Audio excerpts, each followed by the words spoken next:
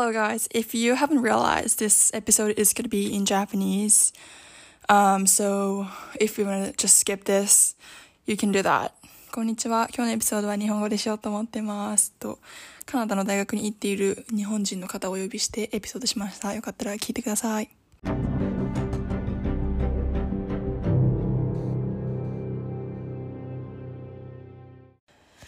じゃあまずはゲスト紹介からしていこうと思います。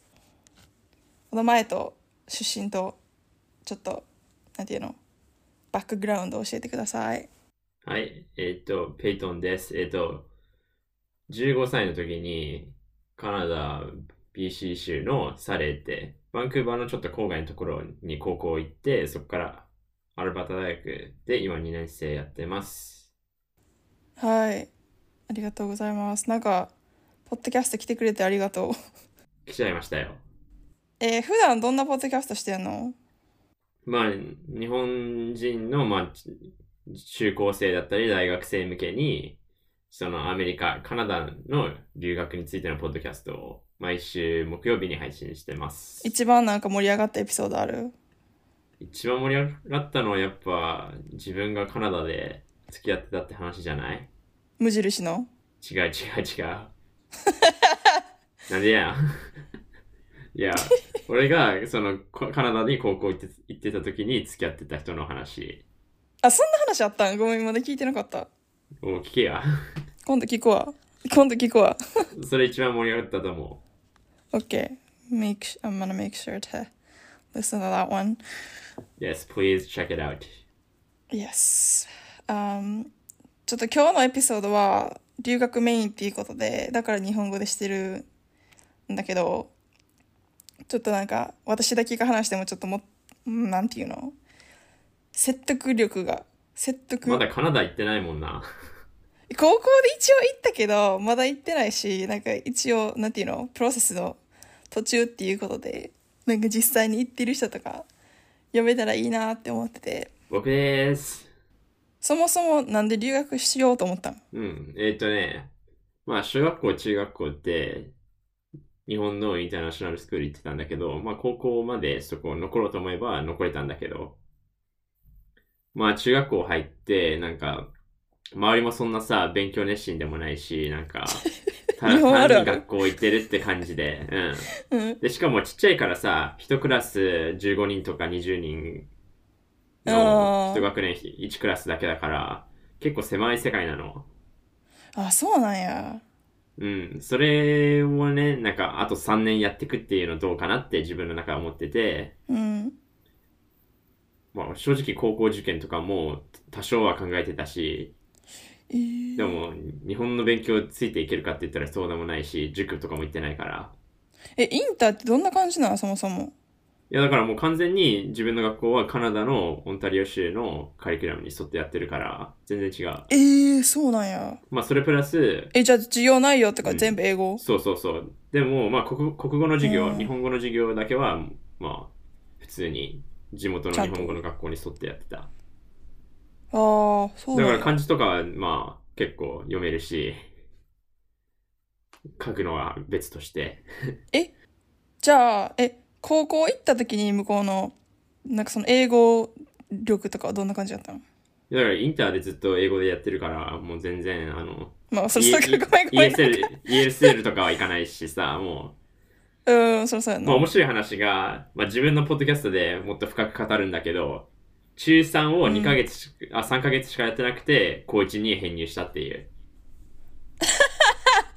そうなんや。それの詳しい話は僕のポッドキャストでちょっと聞いてもらいたいんですけど、そうやな。留学フェア行ってこれいいじゃんって思って、親も両親も後押ししてくれたんで、高校1年生からカナダに行きました。それで BC 行ったと思うけど、なんで BC にしたとかあんの？いや、それは近いからじゃない。だってカナダってもうでっかいやん。重要いや、友達でさ、ノバスコシアの方とか行ったって人もいるけど。私ノバスコシア行ってた。めっちゃ遠いじゃん、あれ。遠かった。なんか、それこそ東京から。しかもハリファックスじゃなきゃもう完全田舎じゃん。そう。で、私、なんかそのノバスコシアのめちゃめちゃ田舎のとこ行ってて、なんか東京からトロント飛んで、トロントからまたハリファックス飛んで、そっからもうなんか2時間ぐらいドライブみたいな。やば。だから、なんかその、なんていうの、留学先選べるとかやったら、絶対なんかその飛行機の便とか考えた方がいいし、なんか住むとことかもちゃんと考えた方がいいよね。やっぱ田舎住んで挫折するっていう人多くない？わからへんね私。なんか全然、なんか、まあ、多いっていうのもちょっとバイアスだけど、偏見だけど、どうなんやろあの、いや、でも自分もさ、郊外都市だと郊外都市のホームステイだったんだけど、それでも、近くにバス停とかないから、友達と遊びに行こうって思っても、車で送ってもらわないといけないし、買い物も一人で行けないから、そういうところが不便だと、ちょっと苦しいよね。心狭いよね。だから自分が言ってたサレーっていう街も、本当発達してる郊外都市なんだよ。モールとか近くにあった？車あれば全然近いよ。でも、一時期住んでたホームステイは本当バス停も近くにないから、30分40分歩かないといけないところだから、ちょっと大変で、なかなか外出しようって思ってもできないから。なんか私が住んでたとこはもうなんかバスすらも走ってないし、もう電車ももちろんないから、絶対車やねんけど、でもなんか、それこそモールから家が2、30分離れてて、なんか毎日毎日運転してくれるわけじゃないから、ホストが。そこは結構しんどかった。いや、本当ね、立地も大事だと思うよ、その、ホームステイ。その人柄とかも全部もちろん重要だけど。じゃないと一人でさ、なんか、気分転換したい時って、どこ行くのって。で、いちいちさ、聞くのも、なんか気使うじゃん。送ってくださいって。わかる。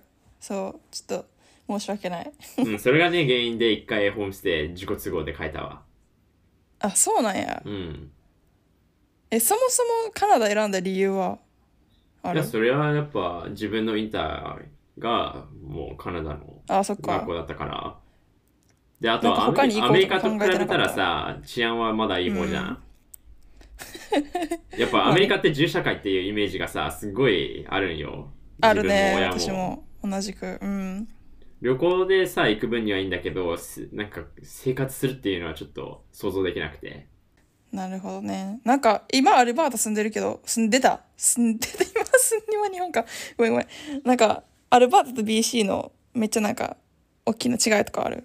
おお、これ、ポッドキャストの方で語ってないから、ちょっといろいろ話したいな。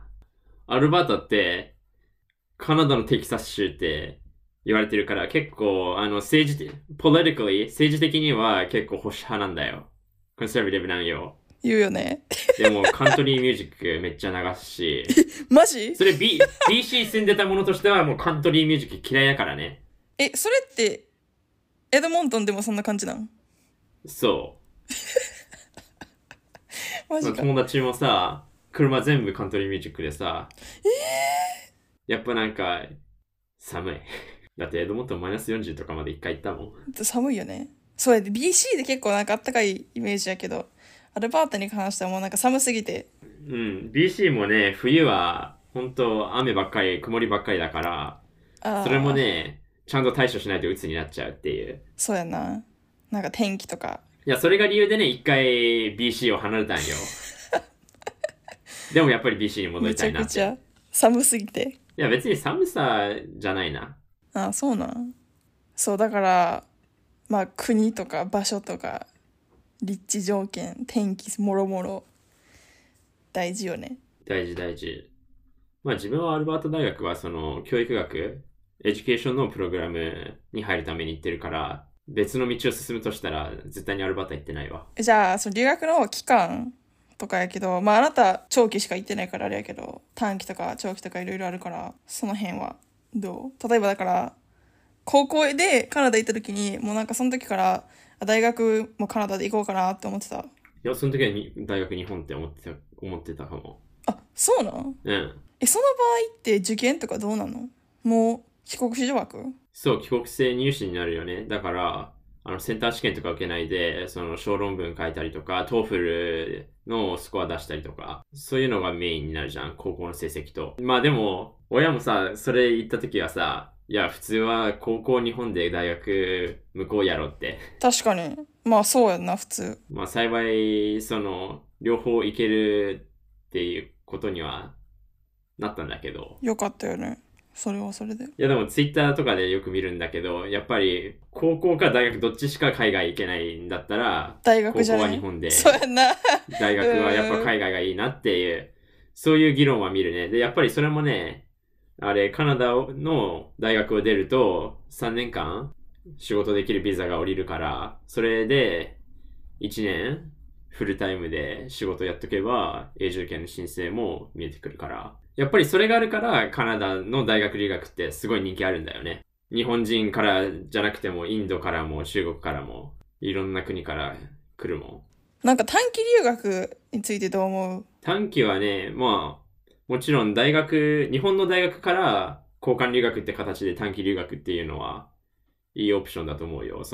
学費はその日本の大学に払ってるから、えぐいインターナショナルテューションは払わなくていいわけだし。なんかそれこそカナダの大学でも、なんていうの、留学生やったら3倍ぐらいカナダ人そうだって。の子より払わなあかんし。80万、90万とかでしょ、現地生は。うちら250万とか300万とかだもん。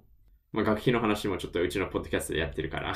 なんかたまに、それこそ短期で、なんかそう、マジで、なんか何週間レベルとかのプログラムとかあるやんか、夏休みに行くやつ。なんかあんなんはどう？いやでも夏休みってやっぱり自分にとっていい経験になるようなことはしたいじゃん。だからインターンだったり、留学だったりっていう中で短期留学選ぶのも正解だと思うな。なんか私の学校は高校、なんかその短期留学のコースと長期留学のコースがあって、まあ長期って言っても1年やから、なんかバチクソ長いわけじゃないけど、1年行きたくないなっていう人は、それこそ短期で1ヶ月とか言ってた。もう学校のプログラムであるんだ。そうそうそう。だから、なんか留学先は、州は選べたけど、なんかその州の中の細かい場所は選べなくて、だからなんかめっちゃ田舎に行っちゃった。いやでもやっぱり1週間2週間で経験できるものと1年2年3年で経験できるものって全然違うわ。そうやんな。うわーでも、もうカナダに何年目？もうこれが5年目だね。まあもし今カナダにいたっていう過程だと。めちゃめちゃ印象変わった。いや、でも今さ、もう日本ほぼ1年ぐらいいるから、そのコロナの影響で。だから日本の方が慣れてきちゃったっていうのも結構ある。まあずっと住んでるしな。留学するときにエージェントとか使った？高校の時は使ったね。やっぱりね、高校選びって大変なわけじゃん。何百校もあるわけだからさ、大学みたいにそこまで情報だったって出ないじゃん。だから、やっぱり現地でその学校を視察にしに行っているエージェントさんと話し合うのは大事かなって。やっぱりそこがエージェントの見せ所。自分に合ってる学校を見つけ出す。で、僕、まあ留学したきっかけとなった、留学フェアってカナダ大使館であったんだけど、そこで一緒に話をもらえた、そのエージェントさんと、そのままずっと付き添ってもらって、それで学校選びとか、ビザも申請も全部やってくれて。エージェントの費用って結構高い？結構高い。でも、使うと使わないでは本当差は出るよ、そのお金も。なんか私学校から行ったから、多分なんか普通で出費で行くよりかはちょっと安い。安いね。安めやと思うけど、でも一応なんか旅行会社の人とか、それこそなんか向こうに、カナダに駐在してるエージェントの人とかもいたから、その人たちはいたけど、なんか結構費用的な面ではどうやったんやろうって。でも大学はね、さすがにエージェントはいらないと思う。使ってない。私も今回は。まあビザの情報もさ、ネットにいっぱいあるし、その大学それぞれの情報だって結構見つけられるから。なんか英語力あったら全然自分でビザもできるし、リサーチもできるし。高校の時にエージェント使った時に、なんかなんか現地のカナディアンのホームステイコーディネーターと日本のエージェントがなんか基本やり取りしてて、でもなんかそこでなんか情報の摩擦みたいなのあって、そこでなんかめっちゃめんどくさかったのを覚えてる。ありそうだね。なんかその情報が行き渡ってないけど、私はこれ知ってるけど、なんか日本人のエージェントは分かってないみたいな結構あったから。ホームステイの手配っていうのはさ、スクールディストリクトが、直接やってるのか、それこそなんか、ホームステイ手配の会社に業務委託してんのか、それともエージェントさんがやってるのかって結構違うから、そこのシステムどうなってるのかはなんか気にした方がいいのかな。やっぱでもホームステイの時は絶対エージェント通した方がいいと思う。なんかなんていうの、ホストとのトラブルとかあったら自分でやるのめんどくさいし絶対なんか人通した方がスムーズにいくと思う。で、まあ日本人の両親、親御さんもそっちの方が安心だもんね。日本語でやり取りできるっていうサポートがもらえるっていうのは。でも大学になると寮だったり、もう自分で賃貸友達とシェアしたりとかだから、そうなったらね、また話は別じゃん。結構自分で問題解決する、自分で契約するとかだから。大学1年目は寮どうやった？めっちゃ楽しかったよ。なんかさ、なんか私アルバータ大学調べててんけど、アルバータ大学の食費めっちゃ高くない？ミールプランはね、えぐい高い。そうやんな。なんか年間20万とかやんな、それこそ。あれ ?20 万ちゃうわ。いや、もっともっともっともっと。なんか月何万。いや、まだ、でも8ヶ月で35万とか。そうやん。結構高く、なんか見てて、うわ、食費めっちゃ高いやん。待って。お母さんに、なんか4人で住んでてもこんなお金かからへんで、みたいなこと言われて。それは。いや、でもね、本当に便利。豪華ご飯全然、普通。でもね、朝7時から夜の11時までやってて、それは無制限でいけるから、1日。だからもう朝食って、昼1回行って、昼もう1回行って、夜1回行って、夜もう1回行って、夜食。やば。1日5、6食行ってたわ。もう元を取るために。太った？いや、俺、そんな太る気質じゃないから、全然。スポーツやってるしな。スポーツやってる人、バリバリ。ミールプランの話を親としてた時に、あんたこれ絶対太るでって言われて、なんか私も、うわ、太らへんって言える自信なくてそれはちょっと見てびっくりしてるわ。めっちゃ覚えてる。いや、でもジムもちゃんとあるから、その寮には。そう、なんか大学にもあるし。の寮って結構いろいろあるイメージ。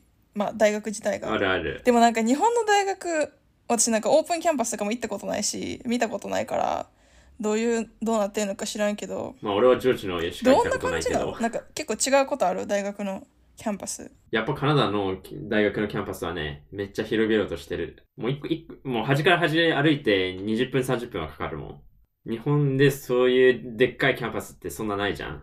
生徒数どんぐらい？何 ?4 万とか5万とかいるんじゃない？あ、結構いるな。その、大学院生も含めて。なんか私が行こうとした学校は、それこそ、アンダーグラッズだけで3万人とかやった。だから結構多い方やと思う。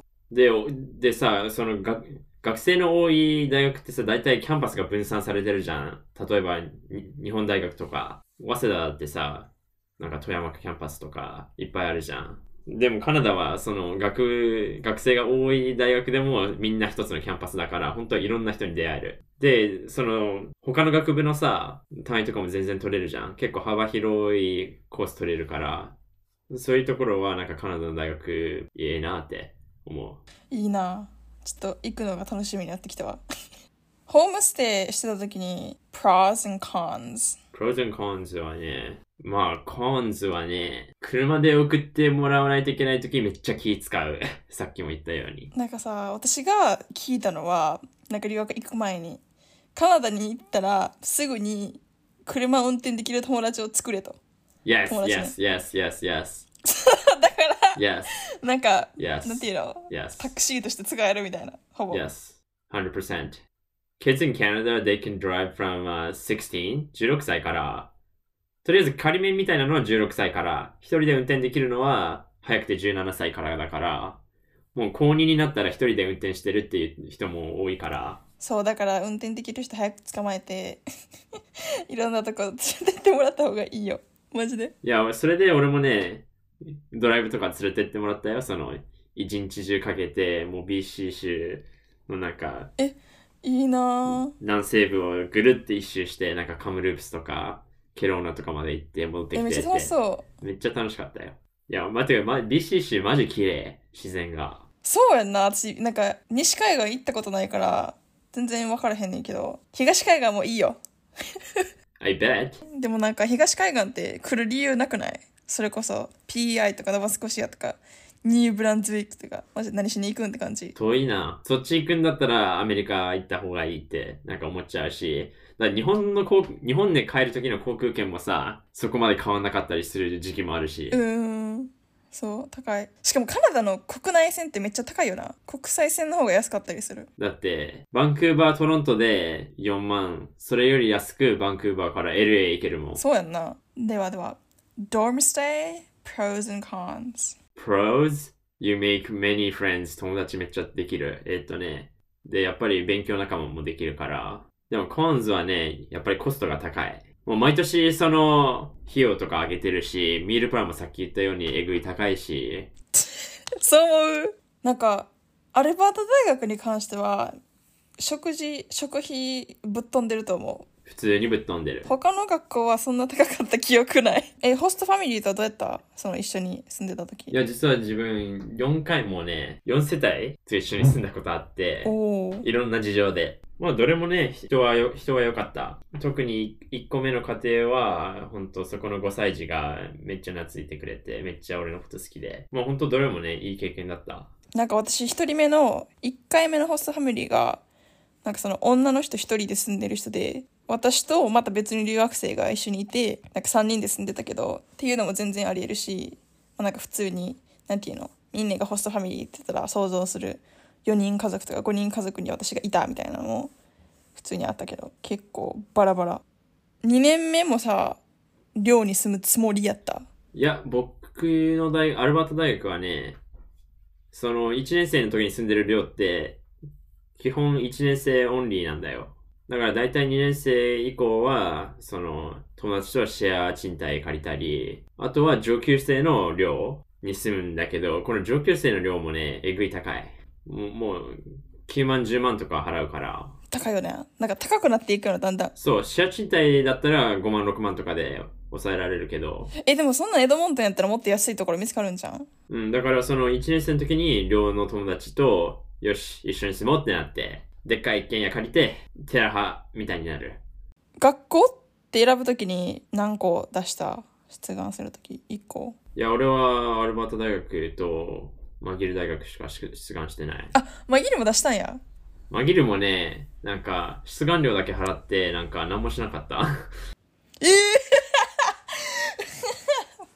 マジか。なんかよくわかんないかったから。アルバータめっちゃ受かる自信あったってこと？じゃあ。翌日に、出願した翌日に結果が出てきて。早っ！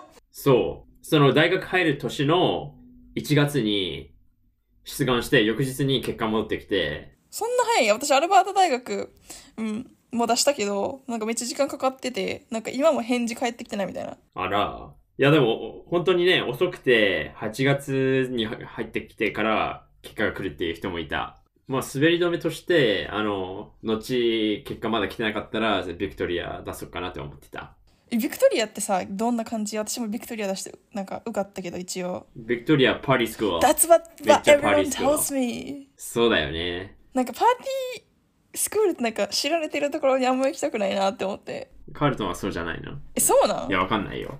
あんまそんなカールトンの、なんかそういう評判は聞いたことない。まだ。いや、俺も何も聞かない、カールトンは。そうやろな。でもなんか、結構大学ってカナダの大学全部パーティースクールやけど、ビクトリアに関してはめちゃめちゃパーティースクールって聞く。あと、ウェスタンとかさ。ウェスタンとクイーンズ。クイーンズってなんか、毎年、なんかホームカミングだっけ？そうそうそう。話題になってる。なんかスキャンダルみたいな。ね、車燃えるし。やば。なんかウェスタンとクイーンズがめっちゃなんかライバル関係みたいな。パーティースクールとして？そう。で、なんか場所もそんな近くないのに、なんか学力とかも似てるから、そこでめっちゃ。両方ビジネスとかエンジニアリングがね、結構。多分そうやったと思う。国内では有名だよね、学部が。なんかオンタリオってしかも学校めっちゃ多いし、なんかそれこそさ、アルバータの大学とかやったらさ、カルガリー大学かアルバータ大学か2択みたいな感じだけど。メインの学校はもう2つしかないね。ちっちゃいところはまあ他にもあるけど。結構、アルバータって大学いっぱいある？いや、他にも多少はあるよ。マキュアンとかって言ってなんか一つしか出てこないし。あと、ネイトとセイトっていうなんか、工科大学、テクニカルスクールっていうのあるね。ノバスコシアは大学6つぐらいあって、でもなんかちっちゃい割には大学めっちゃ多いみたいな。ハリファクスにダルとスミュー、St. Mary's University and Mount St. Vincent。なんかそんな感じのやつがあって、アケディアが別のところにあって、アーケーディアあれじゃん。楽器が安くて有名なやつじゃん。そう、セン FX。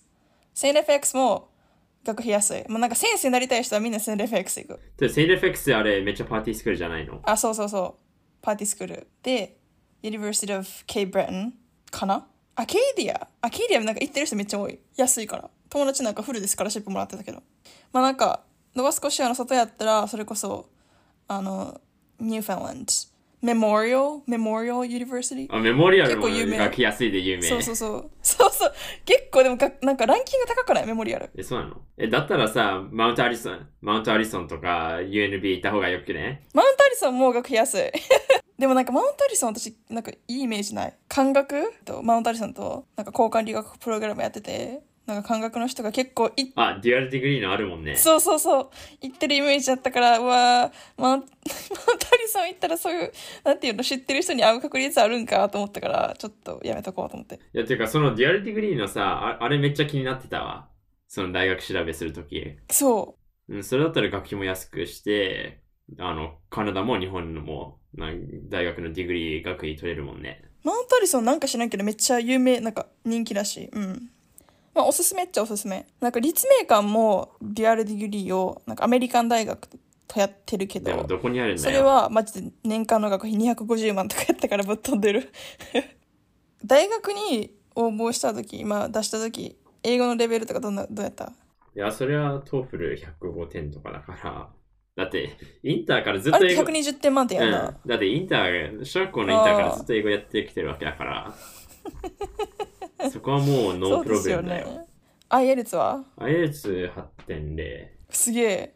Can I ask like what you got for each section? それは覚えてない。覚えときよ。いや、だって大学出願のためにしか取ってないからあれ。なんか私も IELTS を留学前と留学行った後に取ったけど、なんかなぜかライティングの点数が下がってたっていう。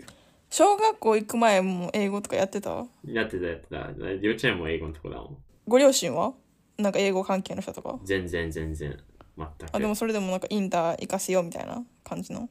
なんか元々の理由はその大学受験で必要になるからっておー。感じだったとは聞いてる。まあ。で、なんか幼稚園終わった後に英語の学校、日本語の学校どっち行きたいって聞かれて、当時の自分は英語って答えたそうです。自分は全く見覚えないけど。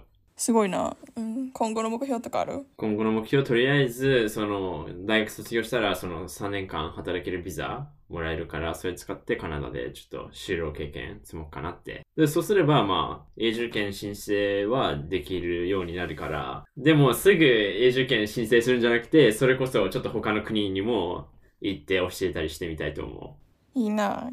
なんか教師免許ってあったり結構どこでも教えれるもんな。そうだね。